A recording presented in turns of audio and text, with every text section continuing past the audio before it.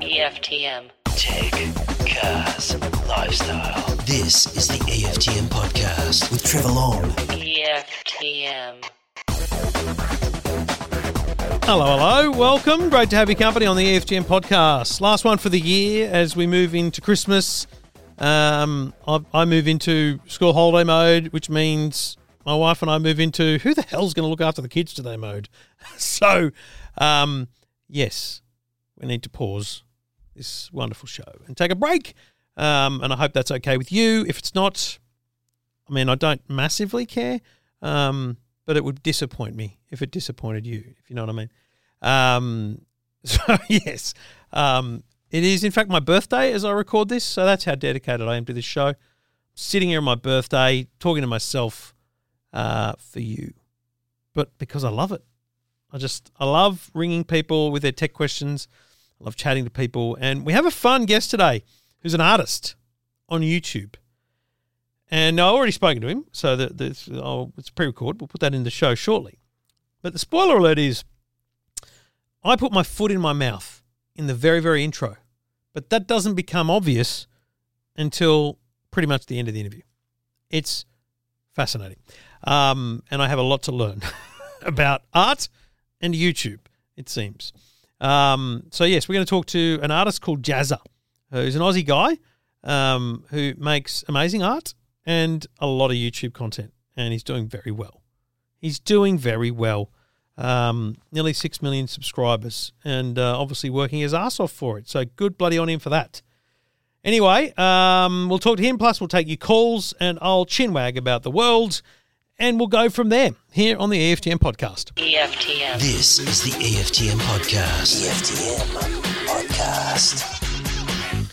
Taking your calls. If you've got a question, go to the website EFTM.com. Click on Ask Trev, and that's me, Trevor Long. I'll take your call, see if we can help you out with your tech question. David's on the line. G'day, mate. How you doing? Well, how are you? Yeah, really good. What can I do for you? Okay, I've set up a few Arlo cameras in my house, or on the outside of the house, and I've got a couple pointing to the front towards the street, across the driveway from different angles. Yep. And it doesn't seem to matter what I do with the settings, changing the zones, reducing the sensitivity, but it picks up every single movement, even the movements outside of the zone, and probably less of the movement inside the zone settings than outside.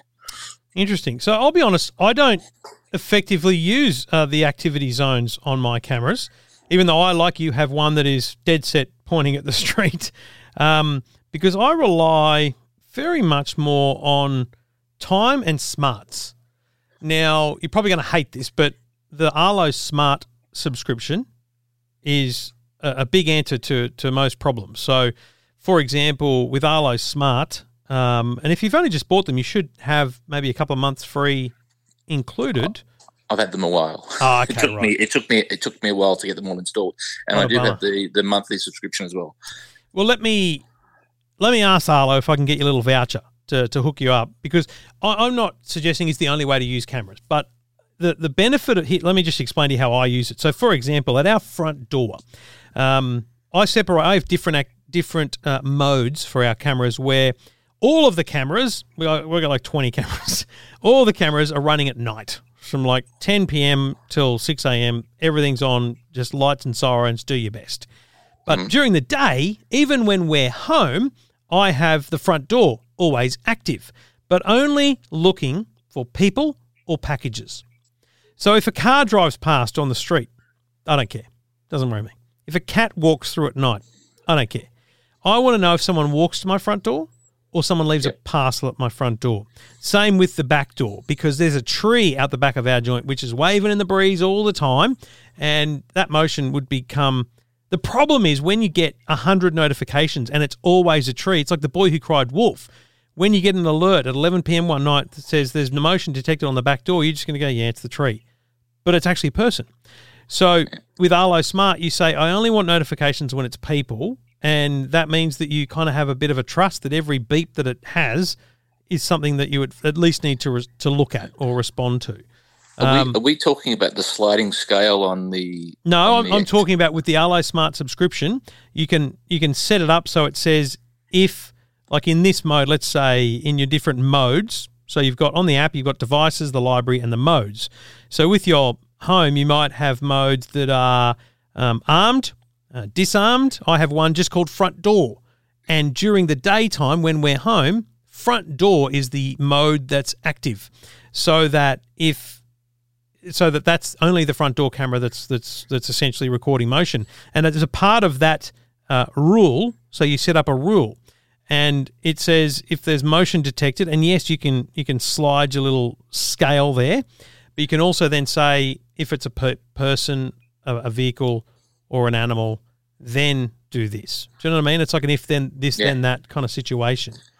Now that sliding scale you mentioned is also a critical thing, because if you don't have the smart subscription, you do need to find this delicate balance between not getting any alerts and just getting way too many. But if you're pointing a camera at the street, you're always going to get too many. You're better off pointing it down towards the ground more. Mine aren't quite at the street. Because we've got a security gate, so they can't get to the front door. Mm-hmm. But I like to know if someone's actually at the front gate. Yep. And so the gate's closed. We've got a double driveway. Yep. And so I've got one camera from upstairs pointing one way, and I've got a camera downstairs which kind of monitors our garage door to make sure, so I can actually look through the camera to make sure the garage door is closed. Yeah. So I've got two different angles. Neither of them is pointing directly at the front, and I've also made the zone so the zone excludes the street, but it still picks up movement in the street. Yeah, right. And if I walk across the driveway, it hardly ever picks me up. Wow. Okay. And I've changed the setting from one end of the scale to the other end of the scale. Yep. And everywhere in between, and no luck. No luck. Well, look, I think that what I want to do is I definitely want to hook you up with a smart subscription just so you can try that for a bit. And let me also get your details to Arlo's technical support and see whether they can offer you some more advice on the use of zones, essentially. Yeah, I did try them on their technical support at one stage, and I didn't seem to get very far. Well, mate, the good news is that I'm taking you. Mate, I'm taking you. Maybe you can get me to the right person. Exactly. We're gonna bypass all that and get you right to the right people. All right. That's where I come in. Okay. All right. So if you're okay with that, I will pass your email address and phone number on to Arlo to have a conversation with you potentially about the best use of those zones. Which model camera do you have? Do you know? I got the Ultra. Okay. So, I mean, you've gone in hard. That's the right one to have. So you shouldn't be having that level of problems. But I think the subscription will give you a different view of how the alerts work. Because for me, and I did a segment this week on the Today Show where we talked about cameras. I think you might have seen it. And it's like, that's why I contacted you. This is exactly the thing. You put them in, and unless you spend time, and I'm telling you, it's a week or two of tweaking, because you got to tweak it one day and then see how it performs the next day. You've literally got to have that day of use before you get a sense of whether or not you're getting false positives and all that kind of stuff. And you also need to put a lot of thought into when you want them active, because the big thing is about these kind of security cameras, these wire-free cameras, is they're not meant to record 24/7. If you want that, there's other products on the market. And you can get an Arlo, you can have it, you can get a solar panel, so it's constantly powered, and you can sign up to a CVR plan, continuous video recording plan. So it is essentially live streaming your camera into the cloud and being recorded, so you can look at anything that happens at any time. But that's really only important if you really one of those people who wants everything ever recorded. If you just want them for alerts and problems and concerns, then you want to spend this time tweaking. So we'll work on the schedule, on the secure stuff, but I also want you to play around with the mode and the different types of modes you can have and where and when you schedule them. Okay. I've got the subscription to a cloud. Is that different from the smarts? It shouldn't be different. No, Arlo Secure is both cloud and smarts.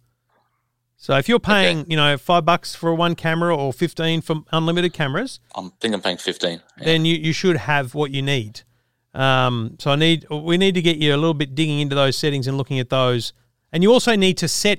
So this is a annoying thing, I'll be honest. But under subscription, I think it is.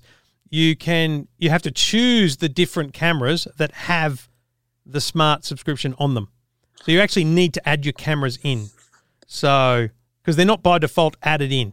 So okay, that might be what I don't have. There you go. So under settings, look at subscription, and then you want to add the cameras to the subscription in there. All right? But I will still pass your details on because I think it'd be good for you to have a quick chat with someone to see whether they can give you a bit more advice.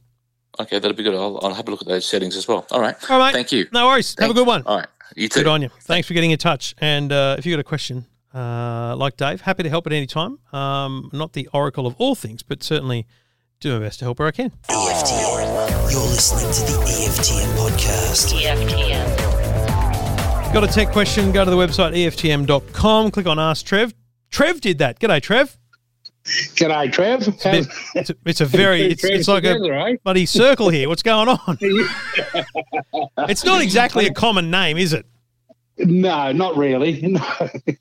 But you're not bald, I am. You kidding? Mate, yeah, I'm obviously smothering that well. My 15-year-old bags me every day about being bald. Or going bald, anyway. Have I lost you there, mate? Hello? I've lost you. Hello? No, but back again. You're back. Trev, what can I do for you, mate? Okay. I seen you done a review on Neo television I'm talking about here. The Samsung. Yep. But you were talking about I think about a 75-inch. Yep. And it was an 8K. I'm very, very interested in what you think of the best I can go is 50-inch. Yep. And it's a 4K. So what's the difference? The best you can go is 50 inches, mate. What's doing there? Is that a price or a size constraint? Size, really, because I've got 43-inch on at the moment, and that sort of fills that little dresser. You've got an actual space there. I think the challenge is if I'm right is I don't know that you can get a 50 or I don't think you can get a Neo that small. Let me have a look because I know that there's I've seen them, Trev. 50. So you can definitely get a 50, not a 55. No, 50 and 55. Okay, I don't see a 50 itself. I see you're right. Samsung Q90A 50-inch Neo QLED 4K. You're looking at $2,500. Is that the best price? That's the current price. I don't think you're going to see that change for another maybe 3 or 4 months until next year's models come out. It is, mate, I'll be honest, a lot of money for a 50-inch TV. It really is, yeah. But there's a couple of things. Explain to me again, please, the difference between 8K and 4K. What are we talking about? So we're talking about the number of pixels on the screen, the number of little tiny dots that make up the picture. And with HD, full HD, you've got, really great quality. But then 4K is 4 of those put together. 8K is 4 of 4Ks put together. So your 4K 50-inch TV is 1/4 the number of pixels of my 8K. But I would say this to you. You can't get the 8K in 50 inches for a start. And secondly, at 50 inches, it literally doesn't matter. Like there's no way your eye or my eye are going to notice the difference between 4K and 8K in a 50-inch TV. At 75 and 85 inches and the like, you really start to notice a bit of a difference. And as we get even bigger than that, it's going to become more and more important. So, no, I wouldn't worry about 8K. The benefit for you of that TV that you're looking at is it is just the most beautiful television that you can get. Like, it's stunning. The fact that it has no border around it, it really is impressive to look at. The picture quality is sensational. There's nothing I can say to you that is negative about that TV other than the price. Right? You've got it in one. That's what I sort of picked from you when I watched it when you were talking about the other one. You said it. I think if we look at... You didn't have a negative on it at all. If we look at any 50-inch TV, if you go to JB Hi-Fi, as an example, and I use this, they're not a sponsor, but I go to their website, it's easy to use, right? That TV that you're talking about is the most expensive 50-inch TV you can buy. Yes, I know. The next best is $1,800, so $700 less, for a Sony X90J. Now, that's a Google TV, and I'm telling you, beautiful TV. Very nice TV. Samsung's the frame. Did it go close, would it? Mate, I don't know that you'd notice a difference in the picture quality. I really don't. I know for a fact that you'd notice that the bezel, the border around the outside is, 5 or 10 millimeters on a Sony, but it's 1 millimeter on the Samsung. That's the really big noticeable difference. I don't know, is that important for you? Mate, I'm a pensioner. And between the wife and I, we love our television and all the rest of it. Yep. And I've got, well, I'll tell you honestly, I've got a Kogan. Yeah. And it's great. No, it's not. Okay. It's rubbish. And when do you know? When do you think it's size. Rubbish? Yeah, I'm talking only because of the size. It's a 43. My wife's one upstairs is I don't know. That's 50 something or other, and the picture on that is beautiful. What brand is that one? That's a Kogan as well. See, the thing is, if you're limiting yourself by that cabinet, then you're massively. I mean, let me ask you the question: can you lose the cabinet? Is there any way you could lose the cabinet? Oh, I could, yes, yeah. See, I was disappointed with the sound as well as the picture on this little thing. So I went out and bought an LG soundbar. It's useless connected to it. Right. Okay. Well, that's and yet I paid what I think about between $300 and $400 for the damn thing. Right. Well, and it's wasted. Yeah. I think that if you're sticking with that cabinet, then in all honesty, I think you should spend $1,000 on a Samsung 50-inch Crystal UHD, okay? Because the benefits of Neo QLED at that size, I mean, it's beautiful, mate. It's beautiful. But it's $2,500. So as much as I'd love to convince you, I'd prefer that you either buy a cheaper TV or you ditch that cabinet and we have a completely different conversation, which is what's your genuine budget? Like not what could you spend, but what do you feel comfortable spending on a TV? Like up to $2,000, mate, up to $2,000. Okay. So then if you look at, again, you look at, JB, for example, and you say, what do we get at that price? For $2,000, I would suggest to you a 2021 model Hisense 75-inch TV will just completely and utterly change your TV watching experience forever. It's a Hisense. Hisense 75-inch, stunning, big, good sound, good everything. And I want to be clear, no, it's not the best you can get. But for me, sitting in that space, a 75-inch TV is a much more enjoyable overall experience than a 50-inch TV on its own. I'd prefer, mate. I'll be honest with you. I would prefer a 75-inch Kogan over a 50-inch Samsung. Really?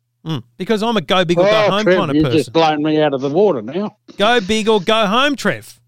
Oh, that seems to be the way, eh? Mate, have a look. When I say it's a cabinet, it's not a cabinet as such.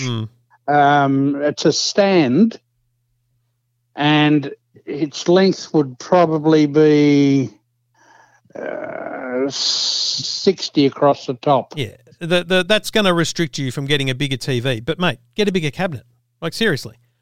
Yeah, and underneath, all I have is my weather thing that plugs in and a mighty Fetch. Beautiful. Great device. Again, you're on a winner. But and go to JB Hi-Fi and stand in front of a 75-inch Hisense TV and tell me it's not impressive. And then I've been looking for a while and I've done nothing, and as I say, I'm a pensioner and I sort of watch my money and I thought, and I think that's a lot of money, $2,500. It really is. And bang for your buck, it's a beautiful TV. I want to be very clear. But it's so small that, if you do enjoy your TV and you do watch a lot of content, then I would think investing in a entertainment unit, a little cabinet, doesn't matter whether it's from bloody IKEA or, it doesn't have to be amazing, just has to support the weight. And that's not much. Yeah.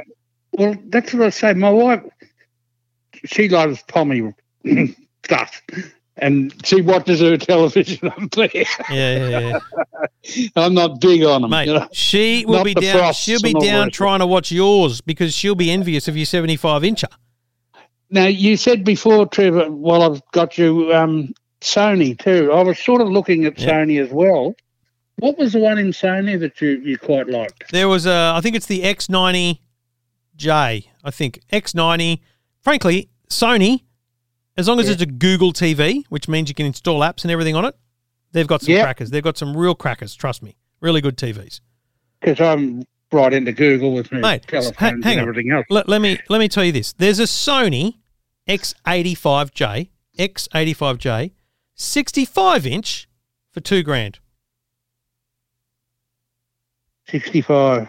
So not as big as you can go, but maybe you don't need as big a cabinet. But still, 65 inches is enormous compared to your current 43-inch.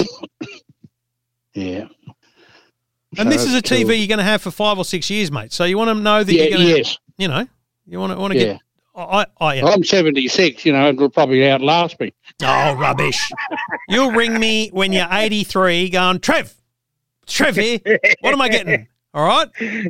Actually, I'll just give you the laugh and remember the last time you rang me, and I was you said, "Where are you? Are you? You sound like you're outside." And I said, "Yeah, I'm dabbling around in the sewerage. I'm got a pump going here at the moment." He said, "Oh my God, we're on air, Trev." Yeah, good times. Yeah. All right. Well, look, you Trev, rang, mate. You go and find yourself a new little cabinet. Get the wife to have some input on that, make her feel good about it, and then go and buy a bloody big TV to sit on top of it, all right? Yeah. So I look at these now. Sony and Hisense. Sony and Hisense. All right. Tell me again, what was the Sony one? X85J for the 65. X85J. That's it. Yep, I've got it written down. So now I'll spend me time looking at it. All right, mate. Good on you. Good on you, Trev. Thanks again, mate. No problems at all. And if you've got a question like Trev, just get in touch. Go to the website, EFTM.com. This is the EFTM podcast. EFTM. Now, I don't know about you. If you've got kids, they don't care about television. And I speak as someone who's on the television. They couldn't care less. When I put something on YouTube, they tell me about it at dinner. They watch YouTube. Sometimes I have to tell them to get off YouTube and just watch something on Stan or Netflix. But see, what I love about YouTube is the just ridiculously diverse amount of content you get there. Now, some of it, I could get, take it or leave it. Some of it just blows my mind. And the stuff that blows my mind is your kind of, your Dude Perfect, your Mark Rober is brilliant if you're looking for something to introduce your kids to. And then there's two things that stand out for me, and my next guest will be able to tell me the name that I'm forgetting. It's Zach, or there's a three-letter acronym, he draws stuff on buildings, and he has mates that they all do drawing challenges. And then my daughter watches Mariah Elizabeth, who just is a great artist. She redoes squishies, and she just creates great little bits of art. And it has inspired my daughter to want every single Posca pen and pencil you can buy for this Christmas. And so without spoiling it for my daughter, she's getting a lot of artworks this Christmas. But there's Aussies doing this as well. And there's one bloke who has over 5 million, nearly 6 million, let's be honest, subscribers on YouTube. And he's doing great things to inspire people of all ages, including kids, to just get creative and get arty. And his name's Jazza. Well, I'm assuming that's his nickname, but he's on the line. G'day, Jazza. G'day, how are you? Thanks for having me. Mate, really well. It is a fascinating thing. Tell me about your background before YouTube. What brings you to creativity in YouTube? Oh, all right. I'll try and keep it short and simple for you. Look, my background as a kid, basically, I grew up out in the country and quite distant from, having friends and being near much to do. So I sort of occupied myself a lot. I was a middle child in a large family. So basically projects are what kept me occupied, and specifically creative projects. Yep. So, in my early childhood, I just spent a lot of time figuring out different, computer programs, in the earlier age of computers with a terrible internet connection. I really just got obsessed with art and creativity until I hit high school, where it sort of I doubled down on it again. I think it's an advantage to not have many friends because you can immerse yourself in something. Exactly. Yeah. So like I could have been lonely or frustrated or whatever, but I just thought, like I can reshape my reputation by doing stuff, which I did. I actually became the kid at school who drew pictures rather than, just the outcast or anything. Yeah. So it sort of became a something I had as my power, I guess you could say. Yeah. That I could develop. So that was sort of where it started. And later in high school, I sort of immersed myself in online communities. And by the time I graduated, I was figuring out how sponsorships for game development for Flash games worked and all that stuff. I was like figuring out how to monetize my craft. And I sort of thought, what's the point going to university to get a piece of paper to say to an employer I can do what I do when I can just figure out how to do it. So I just kept going. And then eventually the platform that I was creating games for was Flash, sort of crashed due to the iPhone store sort of kicking up. So I had to pivot, and I pivoted to YouTube. I had a lot of animator friends who went over there, and I just decided to sort of focus on it in a way that I could hopefully build as a business, and it worked. And was there a point there where your family went, what do you mean you're doing YouTube? Because even today there's a generation who think that YouTube's not a job, but you've obviously created not just a career but a lifestyle out of making YouTube, and I would argue not really having to work. You're enjoying what you do. You're probably living that life that people say if you enjoy what you do, you don't work a day in your life. Yeah.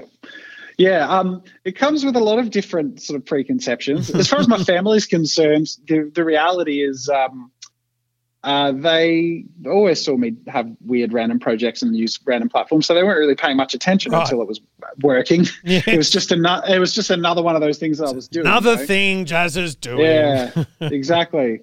Yeah. So, but as far as the work is concerned, I've always sort of hustled since I was in high school. So it's the same sort of vibe. I'm doing the same thing I always did as a kid. I just sort of figured out a platform that I can flourish on. Is it a hustle still at 6 million odd subscribers? Yes. 100%, more than it ever has been, especially because it's a growing business. I've got, almost a dozen employees. I'm starting up multiple channels. I worked the other day from 7 a.m. till 4 a.m. the next day, and that's not terribly uncommon. I think that's one of the preconceptions is this lifestyle of, it's one of the reasons it's one of the most desired careers, because people think, you could just have fun for a living and it's not a real job.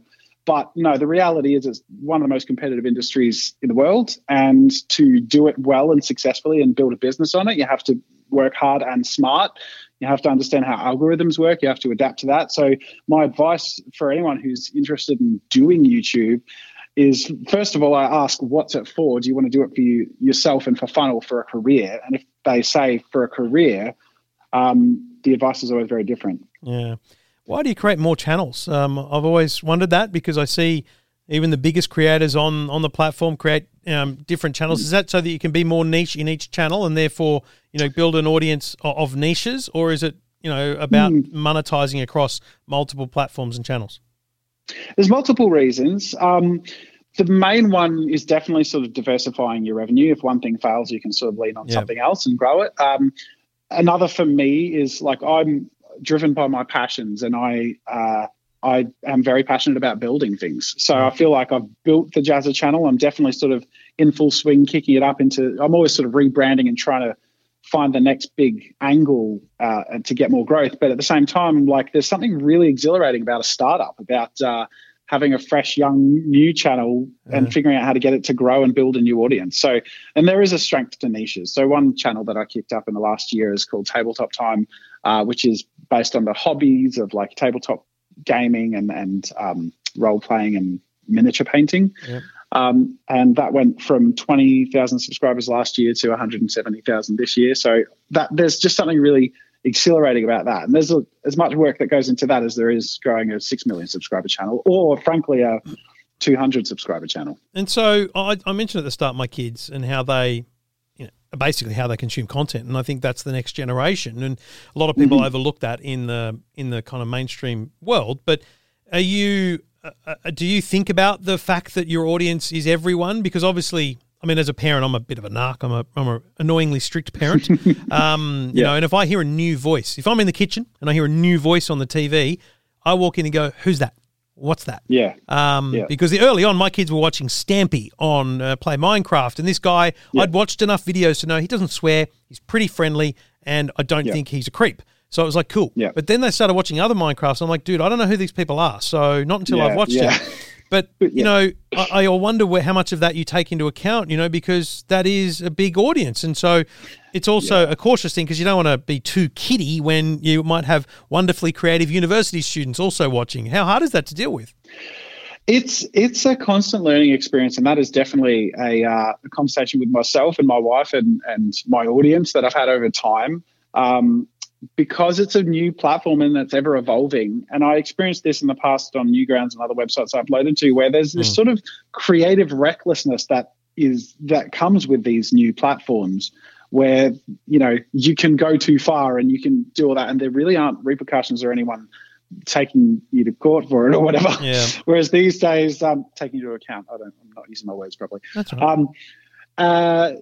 So these days, especially as I've always been very interactive with my audience. I always really love meeting and chatting too. I do meet and greets through VidCon and things like that. I've had a couple in person where we hire security and we make sure to do it with proper, insurances and everything. But that's where I'm most aware that, like, okay, I've got a wide mix of audiences, a lot of young adults, but also some teenagers and a couple of kids. And it's like, okay, it makes you aware of some of the videos you put out, and you think, okay, I'm gonna just be conscious of this, not necessarily change my approach, because you can't control. Like, if I make a little more edgy content and kids watch my content, that's not my fault. That's that's just how they find and I think that's a really, really good approach, because it is, you have the option as an uploader to say, is this made for kids? And so it appears on YouTube Kids. If you're a parent and your kids are discovering stuff that's maybe too edgy, it's really your fault, not YouTube's. But it's fascinating, because I watched one of your videos this morning just randomly. The colouring page will be the end of me. And I looked at it and went, that's awesome. Like, you bought that on Amazon. I must get one of those. We bought felt like a tablecloth. It was fabric, and we used fabric paint or textures to colour in this thing that was the size of a bloody tablecloth one Christmas. And it was a wonderful exercise as a family to do, because we were just sitting there chatting and colouring in. And here you are, you made it fun, obviously, with challenges and the like, but I would have watched it if it was just a time lapse of you colouring the bloody thing in. It's almost a bit fascinating and weird that can be content today, isn't it? It's brilliant that something that you're so good at and passionate about can simply be content. Yeah.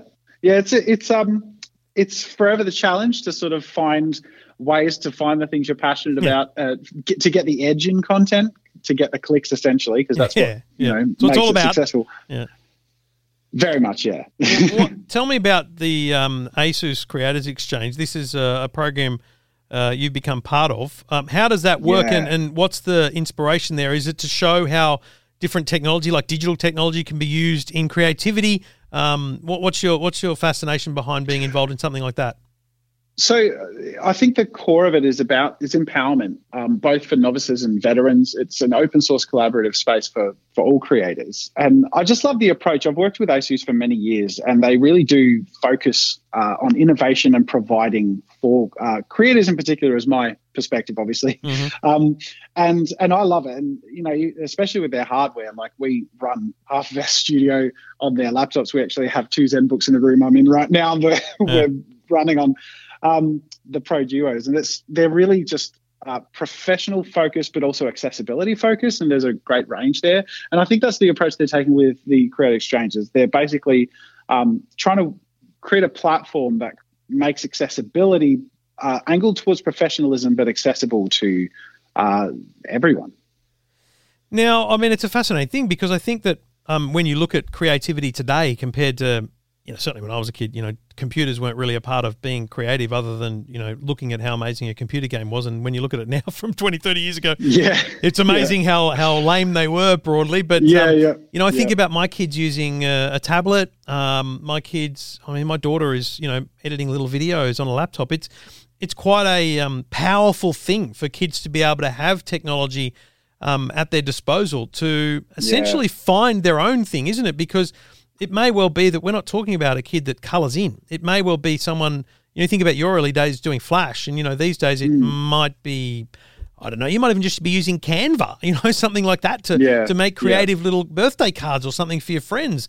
It's phenomenal how websites and technology today is such it actually makes, I think what would you say? It democratizes creativity or something like that. Do you know what I mean? Yeah, absolutely. I use that term a lot actually. And that it's powerful because the more powerful these things grow, the more is put into making them more accessible. So they continue to get more and more impressive in terms of what you can do with creative programs and hardware, software, and easier to use. And especially like one of my passions is virtual reality. And that's, for me, that's huge. Like the way that's going to empower sculptors and digital creations. And then you look at how 3D printing's growing, and it's still technically a niche, but it's a thriving industry. So 20 years from now, I think there'll be a 3D printer in every home, and you can easily chuck on a pair of something the size of ski goggles and sculpt something and print it. And, it's just incredible. It's sci-fi come to life. Have you had a crack at the ZenBook Pro Duo from Asus?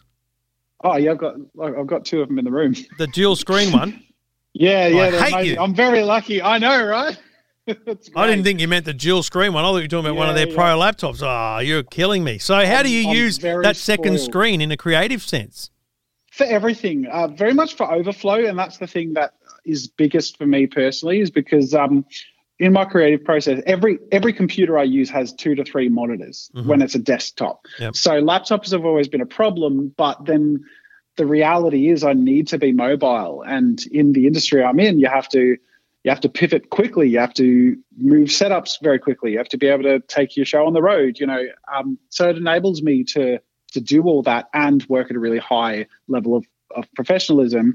And the second screen is just an example of that, where I can have 3 like professional grade programs running at once and all visible to me, which is huge. Because it's kind of it's a funny, I'm trying to think of the word, but it's essentially a creators often get tagged as if they're going to use a particular laptop. Let's beat around the bush, but I feel like everyone is trying to use one thing, or they aspire to one thing, but people don't realize that. I mean, you look at that laptop, the Pro Duo, we're talking about a device that has an Intel Core i7 processor. It's got NVIDIA graphics, touchscreen. It's actually got more than even those most desired laptops, out there. It's more powerful. They're more powerful than half my desktop PCs, and they're like professional editing desktop PCs. And so here's one I want to understand from you as a creator: touchscreen. Now, I have this debate a lot about certain companies that haven't done a touchscreen and probably never will. How much do you use a touchscreen? Because I don't use it as a like every minute item. I use it to kind of swipe up on a website or tap OK on a prompt and things like that. And I still think that's enough to make it valid and useful. I think a touchscreen on a laptop is a really important tool. Yeah, and it's all about modes of use as well. So if you're in a more casual mode of use, your casual mode of using a device, be it your phone or your tablet, is actually touch. So I think it's one of the lowest barriers to entry. I think often when people are in work mode, the keyboard mouse thing is really where you lean. But the ability to sort of go between those is really strong. It actually enables you to have it for different modes of use without necessarily being stuck in one, Yeah, right. Fascinating. Now, scrolling through your channel, there's something that concerns me greatly, and I haven't watched the video, full disclosure. I know exactly the one you're talking about. Oh, do you? Does it relate to my intro? It does. It does relate to your intro. It relates to three letters. ZHC. And my kids watch this all the time, and I'll be honest, and I haven't watched your videos. I don't know what you're exposing, but I'll be honest, I don't like it because I'm not a massive fan of these things where it's all about money being given away and stuff. Yeah. I'm the same with Mr. Beast. I admire the fact that he makes millions and gives it away, but I don't like what it creates in terms of that. Kids think that's the way the world is. But anyway, I mean, it's clickbait on its own with the title, but are you genuinely exposing something about him here? Like, what are we? Tell me. So there's going to be a part 2. I'm taking my time with it, but I've actually interviewed a good number of people in the art and YouTube community. I won't go into too much depth. And one of the reasons I'm taking my time is because I want to do it the right way.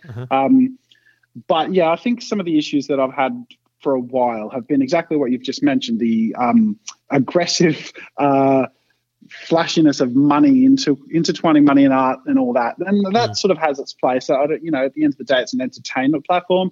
But the main issue I've had is with truthfulness, and there's quite a lot there that I've got to uncover and go through. But the part 1 was basically about setting up the premise. And the premise was I'm going to watch all of his videos and see if my impression of him is backed up or not. Mm-hmm. Now, so far, just from part 1, I feel like it is, but I want to go through and be as unbiased as possible. And I'm going to, obviously in part 2, dig into it a bit more. But part 1, I only go through, I went through 40 hours of content. So there's quite a lot that I've gone through already, and you can see how someone who, and he's very young, and at the point I watched up to in part 1, he was, he was like 19 or early 20s. That if you utilize the advantages you can gain on the platform to grow without, I guess I could say with reckless abandon, not necessarily factoring in certain, that needs to balance some authenticity with truth, and how you collaborate. There's just a lot there. So there's a bit to dig into. I hear what you're saying, and I think that in the end, I feel like we're quite aligned on the fact that I have great respect for them all. Like, you're making a living, making amazing content, and if it's seen as entertainment, then great. But if people can't understand or Mr. Beast is another example. It's like, I'm going to give 10 grand to this guy, and he's like, he's your mate. Is that just part of his wage, or is that actually? I don't know how that's working, but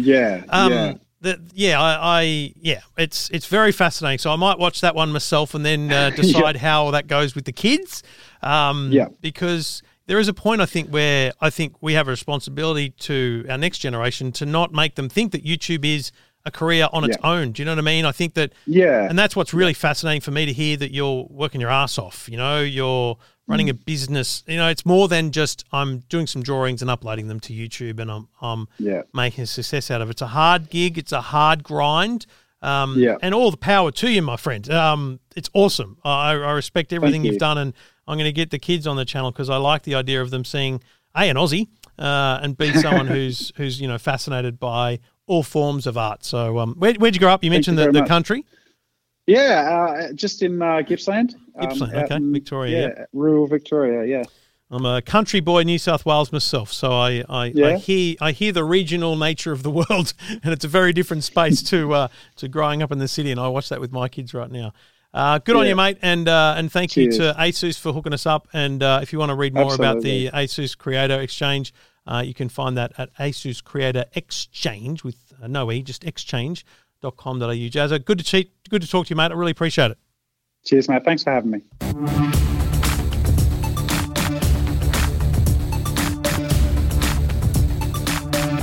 Taking your calls. You got a question, go to the website, EFTM.com. Steve's on the line. G'day, Steve. G'day, Trevor. How you going? Good, mate. What can I do for you? Well, my Wi-Fi at home, NBN, operates well. It's Telstra, but I keep dropping out, and I don't really know why. And Telstra have been through it, set on the air for some hours, and I've found if I turn my Wi-Fi off my phone, when I come in, it doesn't drop out. So it seems when my Oppo X2 Lite, I think it is, comes in, it seems to drop out. I've turned it off for ages in the home now, and it's not dropping out. I just wondered why that would be. So what's dropping out? So if you're on your phone talking and it drops out when you walk into the house? No. I just walk in. I've got the phone set on Wi-Fi, and I walk into the area with it closer to the modem, and then that modem will just drop out, and then start its process to kick on again. The modem will drop out, you mean? Yeah, the modem drops out and restarts. Oh, that's and that would. So everything else in your house fails at the point that your Oppo phone hits the network. Yeah, and then it'll kick on and it'll be okay. And I would leave the home, come back into my study, and then it'll do it again intermittently, not all the time, but enough to annoy me, shall we say. Wow, that's phenomenal. I've never heard of such a thing. Now, I mean, there's two things. I've heard of Telstra having dropouts on their modem. And one of the things I've heard is disable the 4G. So Telstra have this, backup network, the 4G network for when the NBN's down. And I've heard that the Telstra modems actually operate better without that backup. So that's a fascinating thing, which on its own could be tested, right? So I'm not, anything I suggest to you is not potentially all interlinked. I'm just saying they're things that you could test. So turning off the 4G backup, though I don't know how that relates to your phone being on the Wi-Fi. The one thing I do wonder on your physical phone is if you've got Wi-Fi calling enabled. And what that means is when your phone connects to a Wi-Fi network, you can receive and make phone calls even though you've got no mobile phone coverage. So I wonder whether in your phone you could go into the settings under mobile network and turn off Wi-Fi calling. I think it's on now, actually. I think you're right. So turn it off and then turn back on Wi-Fi and see whether coming home and doing what you normally do has an impact. Yeah. Now, the last thing I'd suggest is because we think it's the phone in some way, conflicting with your network is, honestly, I think it probably worth either doing a reset of the network settings. So in the phone under reset, there should be a thing that says reset network settings, which basically just deletes all its memory of, the Wi-Fi networks and all that kind of stuff. So it'll kind of rejoin the network as you requested to. You'll need to join the network again, put in the password and do all that stuff. So again, see if either of those things, don't do any of these things together. Do them all one at a time. So turn off the Wi-Fi calling and then for a day, see what happens. If nothing changes, then do a network reset on the phone. If nothing happens, turn off that 4G backup. See if that does anything. And, mate, to be honest, failing that, I'm reluctant to suggest you factory reset the phone because it really makes no sense. Makes no sense what's happening. Yeah, right. I think at that point, get back in touch and we need to get Telstra to replace that modem because that's ridiculous. It's just silly. Yeah. Like there's just no way that a phone connecting to a Wi-Fi network should bring the network down. It's just silly. So that's kind of my suggestions in how you would do it. All I'm talking about here is trial and error. You're doing a bunch of things to see which does what. And if you do them all together, you'll never know what it was. Yeah. So I'll do one of those order you said. I'll give that a crack and see how we go. That's the best I can suggest, my friend. No, I appreciate it. That's a really good start, Trevor. All right, Steve. Good luck and let me know how you go. Will do, mate. All the best. Merry Christmas. Cheers, mate. Bye-bye. And, it's a fascinating one, isn't it? I mean, has anyone ever heard of your entire Wi-Fi network going down when one device connects to it? I can't think of one. I can't think of when that's happened. Anyway, if you've got a suggestion, please don't think that I know everything. I really don't. A lot of the time I am just absolutely scratching at the surface to try and find an answer. So if you've got an answer, let me know. This is the EFTM podcast. EFTM. Now I'm going to do something outrageous. I'm going to spoil days' worth of content. Days' worth. Because you are loyal. You're a loyal listener to this podcast. And this is my last opportunity to share with you our thoughts on 2021. So right now we're publishing the EFTM Best Award winners. Now I started the Best Awards 2014, maybe was the first year we did it. And the reason was, everyone does awards, but I wanted to do something slightly more legitimate. It sounds ridiculous, but because they're real awards. They're a physical glass thing.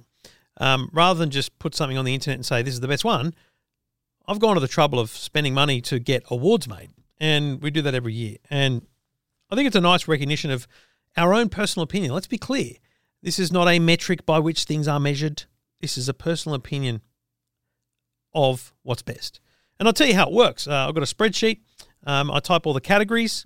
I put last year's winner so that we just have a guide to, what last year was. And also, so sometimes you think something was this year, but it was actually last year, etc.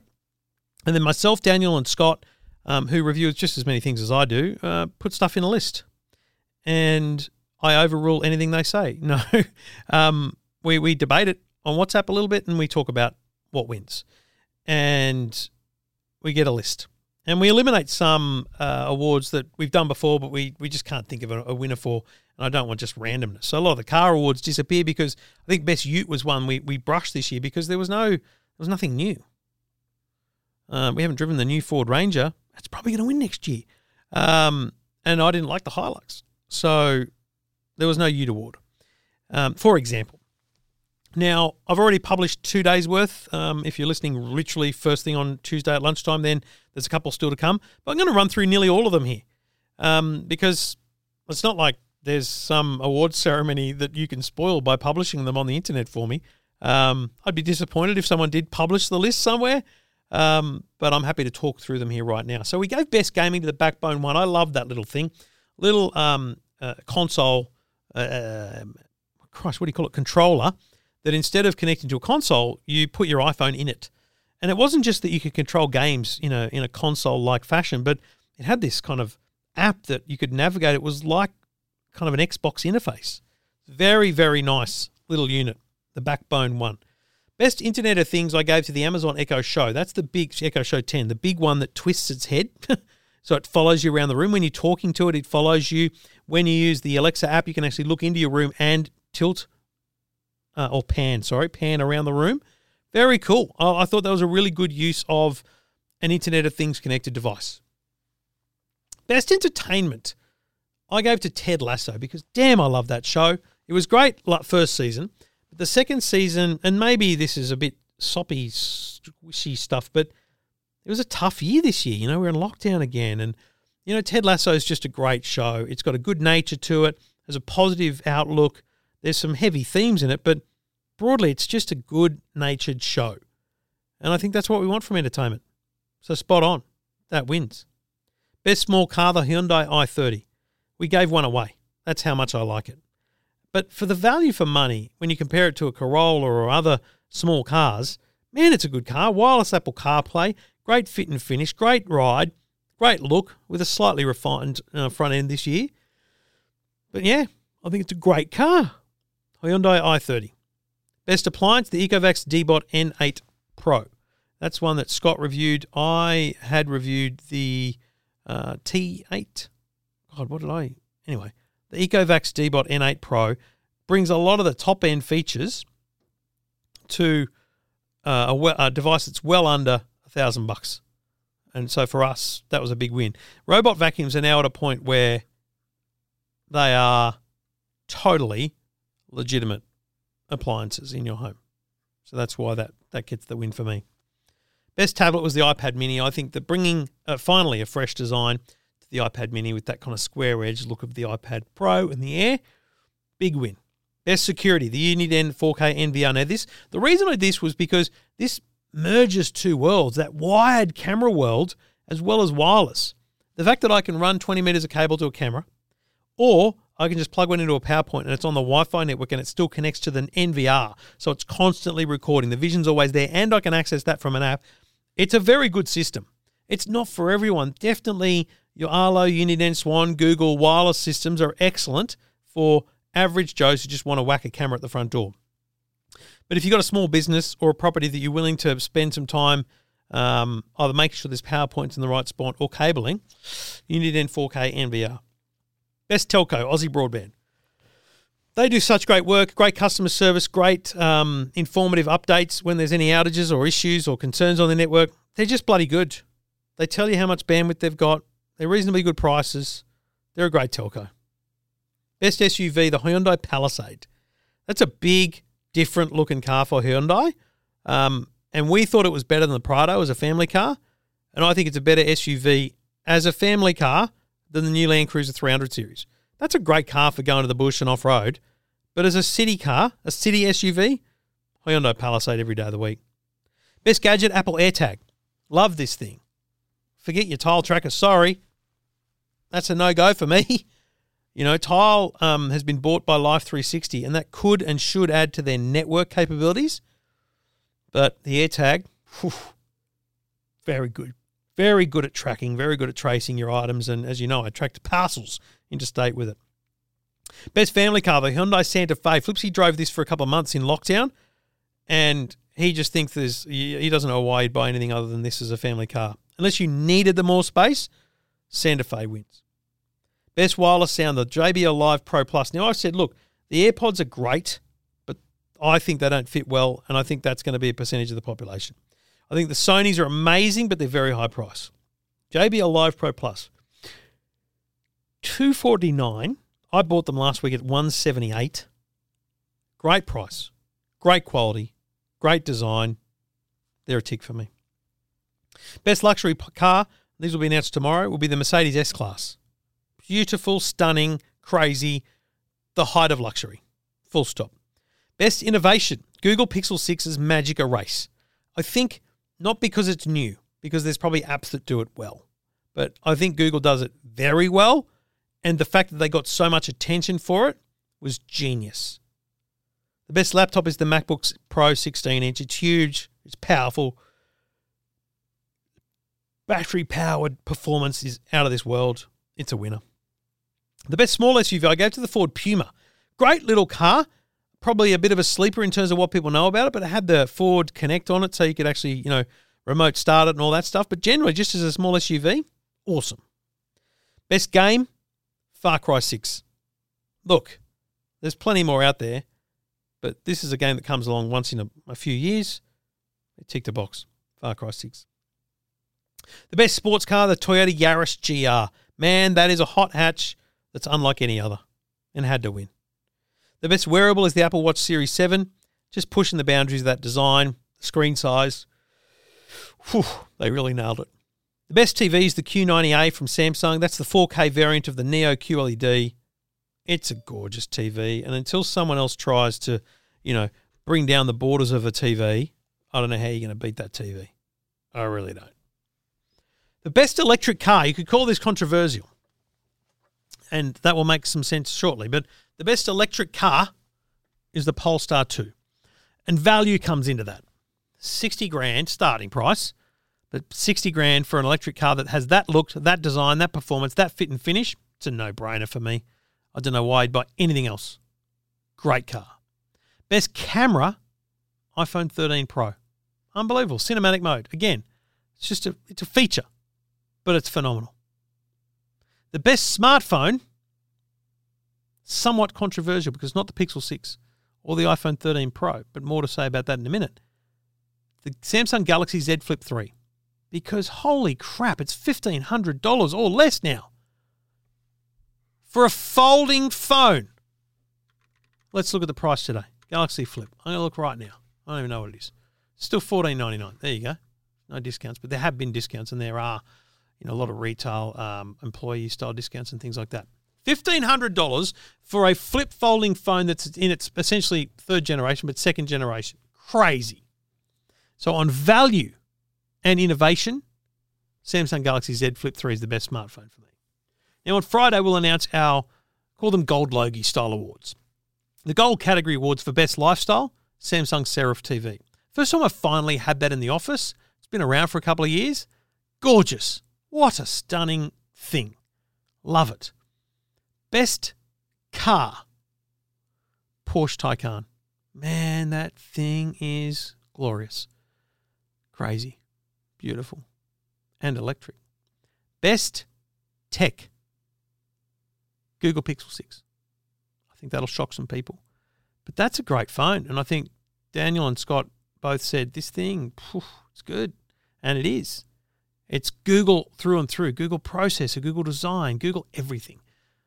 It's a great phone. The bloke's best, which I love because of what we are, is Forza Horizon 5. I think that game is phenomenal because you don't have to play the game. You can just drive and enjoy and explore. And man, I love Forza Horizon 5. And the Platinum Award, the best of the best. And this is the first time I've ever given 2 awards in 1 year to something, but I needed to. It's the Porsche Taycan. That car, the engineering, the speed, the performance, the electricity. It's an electric car that drives like any other Porsche. It's phenomenal. So the Porsche Taycan wins. It's a great car. It's best car and best of the best. So there you go. Spoiler alert, folks. They are the 28 different awards we're giving on, was it 25? Let me look. Whoosh. Now I'm confused because I've cancelled rows. Yes, no, I think it's 28. It's definitely 28. 5, 10, 15. No, there's less. I should count them, shouldn't I? I'm going to count them right now in front of you. Watch this. 1, 2, 3, 4, 5, 6, 7, 8, 9, 10, 11, 12, 13, 14, 15, 16, 17, 18, 19, 20, 21, 22, 23, 24, 25, 26, 27, 28. There it is. Very cool.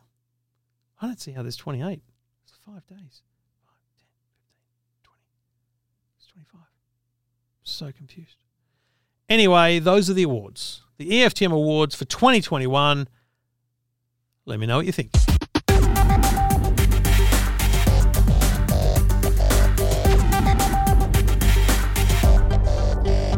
Trevor Long, taking your calls. If you've got a tech question, go to the website, EFTM.com. Alan's on the line. G'day, Alan. Yeah, g'day, Trevor. Thanks for calling me, mate. It's great. No, appreciate it. No problems. The problem I've got is contacting Facebook. Right. Pretty much, you can't contact Facebook. I've actually registered a business name with ASIC and got a web page up running. Mm-hmm. And the problem is I can't use the business name for Facebook because it won't allow it. And do you have any idea why that is? No, it just comes back. It says it just won't let me use it. It actually asked me to try another name, maybe a business name. Well, yeah. Yeah. Is there anything about the business name that would make you think that it wouldn't be something they would allow? No, there's nothing in there at all. I bet I could tell you what the business name is. Yeah, sure. It's Vax Up Australia, VAX Up Australia. As in vaccinate? Yes. Well, I think that's your issue. I think that is the issue. It won't allow vax. Yeah, I think Facebook would have a big red flag over anything because the crap they get from people on every side of the world, on every side of arguments and every side of politics about what they allow would have enforced a whole lot of rules around what you can say and do and all that kind of stuff. So I'm not saying specifically you or your business. I'm just saying that if you try and create a business called we love COVID or we hate COVID, the word COVID is going to be a problem. It doesn't matter whether you're for or against. I would think they're going to flag that as being a problem. And unfortunately, this is the problem with Facebook. There's no support here. There's no local. The local office does. No. They do business dealings and stuff like that. They're trying to sell ads. They're not trying to, help you and me.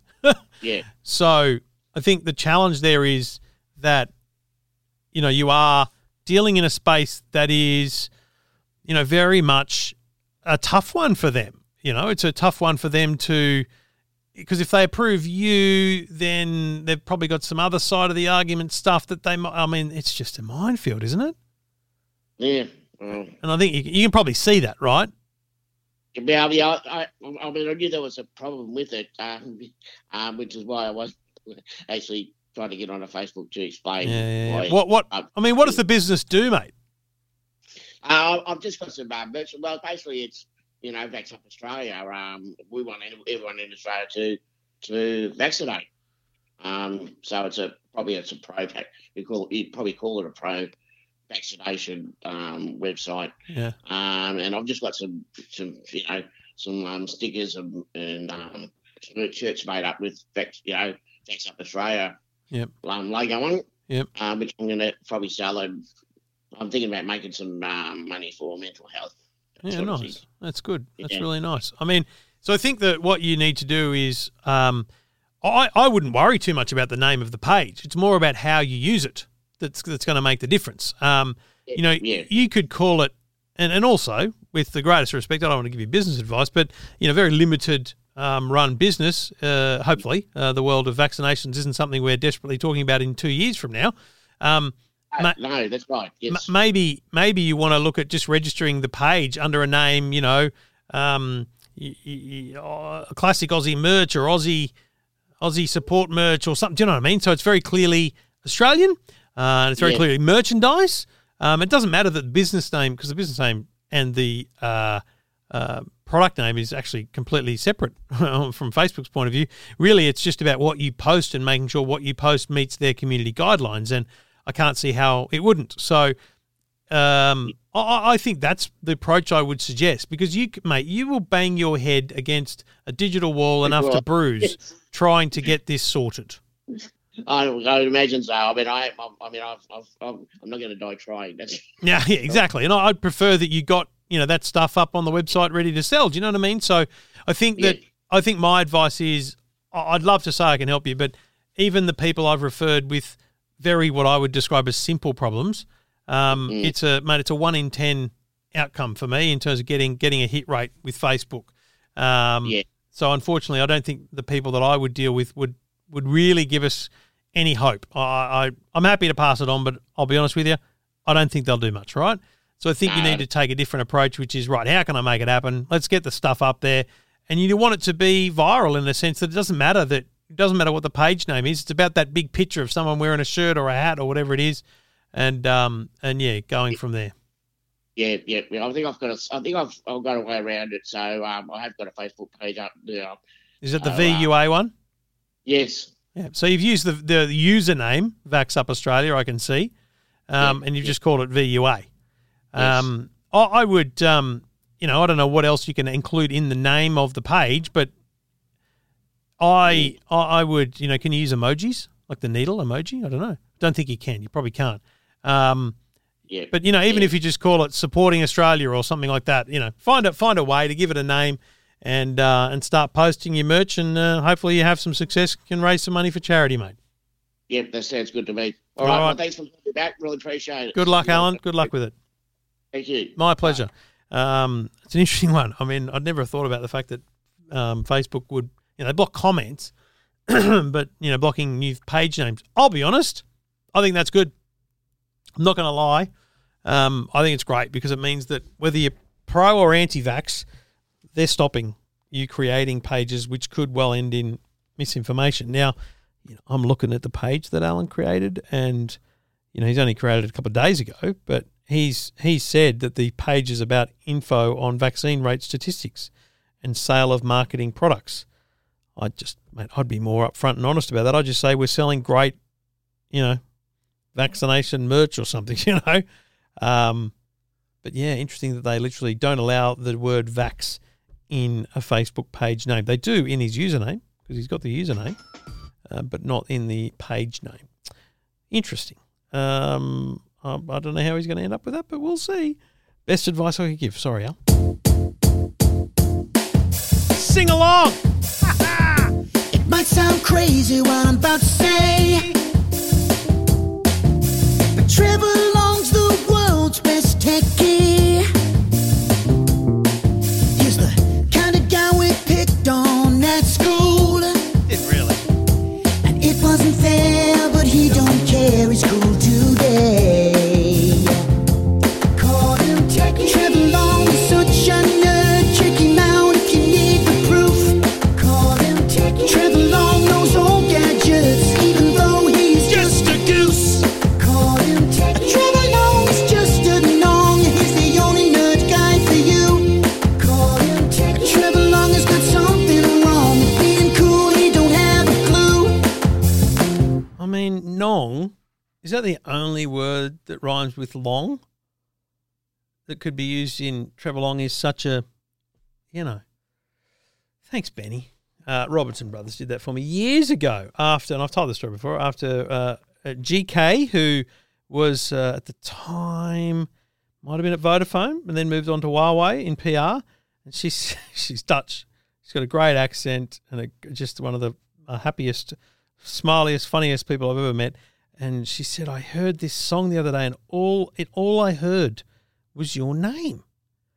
And I said, what are you talking about? And we played the song. I think we were on a trip, and we were listening to it, and it's Pharrell Williams going, clap along. And she goes, all I hear is Trevor Long. And I went, that's hilarious, and I'm going to get that song made. And it's been an earworm ever since. Thank you for being here. Thank you for your support this year. I've had a great year. A good year. Apart from the tax department, it's been a good year. We gave away a bloody car at the start of the year. That felt awesome. We gave away 3 Xboxes. We gave away PlayStations. We gave away TVs.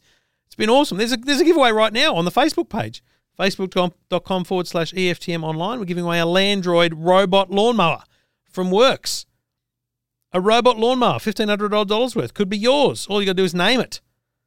So go to the Facebook page and enter now. As I said, it's Christmas week next week, so we'll take the week off, and it's school holidays. So it just gets difficult for me logistically, trying to make sure my wife can work as many days as she can without trying to shoulder the whole bloody burden of the family. And then on the 1st of January, Stig and I are on a plane, United 870 to San Francisco, and then we'll change down to LA and we'll drive across to Las Vegas for the Consumer Electronics Show, which is going to be massive. Not in scale, but just in terms of, oh my God, we're there. There's no South Hall this year. It's empty. But there is a new West Hall, which is where we'll be. We've got a new studio in the West Hall, which is a brand new convention centre hall that's been built across the road from the existing Central and North Halls, which is awesome. So we'll be based there. We'll be on the Today Show on, my guess would be Wednesday and Thursday, the 5th and 6th of January here in Australia, and then on Saturday the 8th.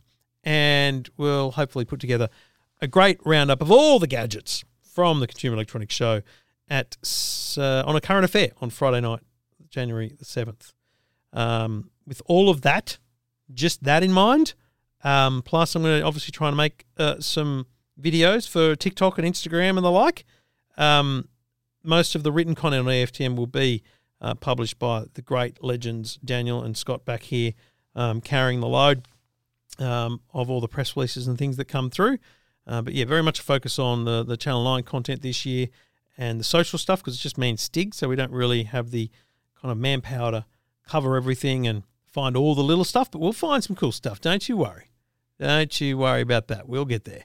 There'll be plenty. So I look forward to that. I really can't wait to get there, not because I just want to travel again. I'm really looking forward to that, but I'm kind of looking forward to feeling normal again. And that's what CES in January is.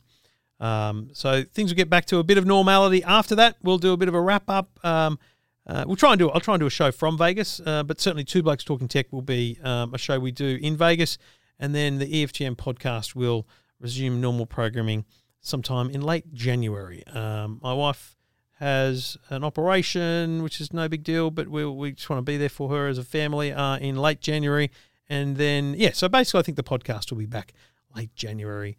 And then we'll be onwards with a big new year. Can't wait. It's going to be awesome. And I appreciate everyone's loyalty. I appreciate everyone clicking on the things that we do. I appreciate everyone who downloaded the EFTM app this year, which was probably the biggest, coolest thing we did in the year. And if you don't have it, well, what is going on? What is going on? And a big shout out to everyone in the Man Cave group on Facebook. I get a lot of good feedback about that. I got one this week. Where was it? Joshua from Balcombe Hill said, just wanted to say how much it's not really worded properly, how much I'm enjoying the EFTM Man Cave group on Facebook. Great content, good to share thoughts and tech issues with others. Well done. 2 thumbs up, Trev. Well, thank you, Joshua. And thank you to Glenn, Howie, Matt, Rob, and Rob, who moderate the Facebook group, because I can't be there every minute of the day, and they're great.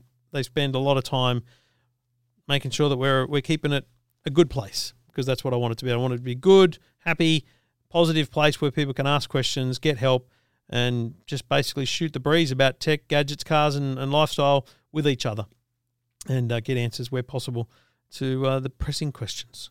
So thank you, boys. I appreciate everything you've done this year to keep this little show on the road.